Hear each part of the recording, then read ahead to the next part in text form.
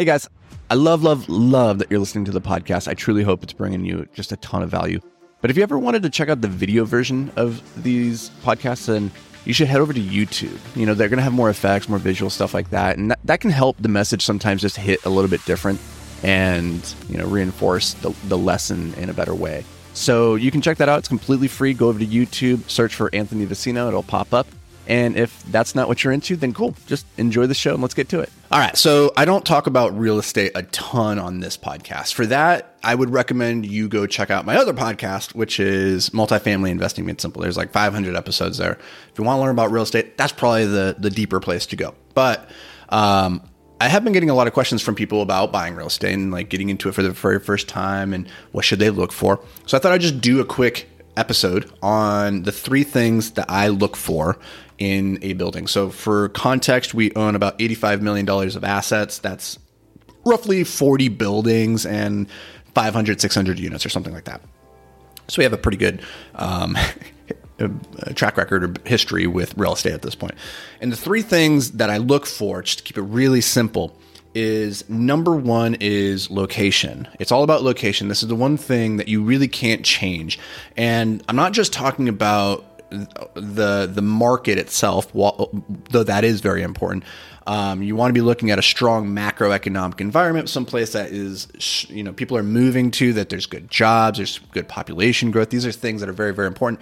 But zeroing in even further, the location that I look for, because we only invest in the Twin Cities, we know these are good markets, is the neighborhood location. Like, you can't change a location. You can go in and you can improve a building, but if every other building on that street is a crack house and there's gunfire every night, then you're not going to be able to do anything about that. That neighborhood's always, it's going to suck for a while and it's going to be beyond your control. So if you're looking for something to go and invest in, I would highly recommend that you stay out of those neighborhoods. Though a lot of people, when they're new and they're just getting started in the game, that's where they go to, because that's where you can find the cheapest deals. And you probably don't have a lot of capital to start in the beginning. And so you're like, oh, what can I buy? Next thing you know, you're in the hood. And that's where I started. Full disclosure, nothing wrong with it. But I learned the really hard way that that's not where I want to be long term.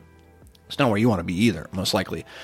So you want to find a location that people want to live. It's safe. I think that's maybe the most important, that it's in proximity to amenities. You know, it's next to good school districts.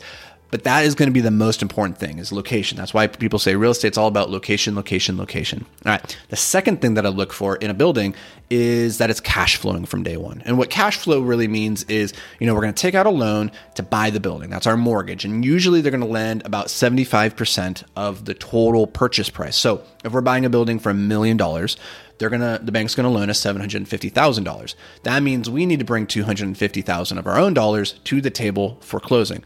So what cash flow is every month we are going to have a mortgage bill. We're going to have our expenses. We're going to have insurance. We're going to have taxes. We're going to have all those things that go towards maintaining and upkeeping a building, right? And that's going to be a certain number. Whatever that number is, I want to be sure that our revenue, or the rents that we're going to be collecting, are a certain percentage above those expenses. And that percentage above the expenses, that is your margin, that is your cash flow. And this is super important because, one, you could look at that cash flow and say that's profits. That's great. We love profits. But more importantly, it's the lifeblood of any healthy business, because that cash flow allows you to absorb costs, any spikes in expenses. So if you have a month where you had to go replace some refrigerators and some new flooring, and it came out of pocket a little bit more than you thought, when you have that extra margin, that cash flow, you're able to absorb that cost without having to personally come out of pocket, which is a very important thing, because if you have too many of those unexpected things come up, and your cash flow disappears and you don't have the monetary means to be able to keep pouring into the asset, well, then it's going to start sliding into decay. That's where you start to become a slumlord, and you want to avoid that at all costs. So cash flow is very, very important. It is a signal to me that there is enough buffer between profitability and being in the red that I am comfortable with.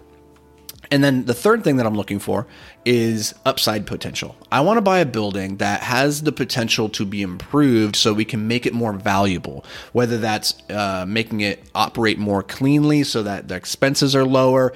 Maybe it's, driving up the revenues so that we can get, higher rental premiums. And we do that by going and improving the units. But we want to have a way of actually improving the building, making it better than what we inherited. And the reason for that is then when we go to sell the building, it's going to be worth more because we made it better. There was upside there.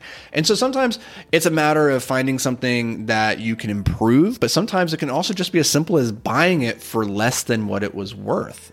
And that comes into all sorts of tactics and techniques and strategies for getting in front of sellers and trying to get those deals. But those are the three things that I look for in a building from a very high level. There's more things, but these are the three most important: is location, cash flow, and upside potential. Take those and go listen to the other podcasts. Take that and, if you want to learn more about real estate, I think that's a really good resource for it. So thanks for being here, guys. We'll catch you in the next episode. Until then, stay hyper-focused, my friends.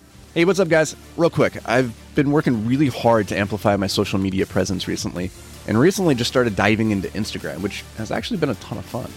It's a cool platform for connecting with you all in just a more personal way. So if we aren't already connected on Instagram, let's change that. You can find me at @TheAnthonyVicino. So go connect. Let's do it. All right, let's get to the show.